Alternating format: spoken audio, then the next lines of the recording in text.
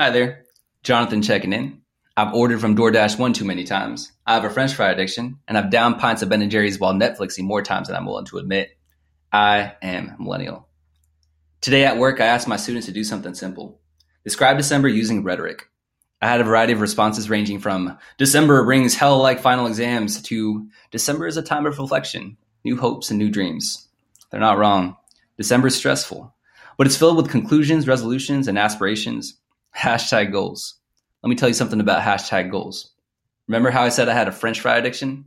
Your boy ain't lying. In the hustle and bustle of the working life, the fast food takeout sprees have taken their trans fatty toll. Your boy gained a few pounds of weight. Hashtag goal number 1, take care of my body. Less fast food, more working out. With that in mind, I'd like to pass the ball to you. December's our time to reflect. It's time to plot our uprising, to devise our glow up. To all of you, what goals or resolutions are you thinking about? Hope to hear from you soon.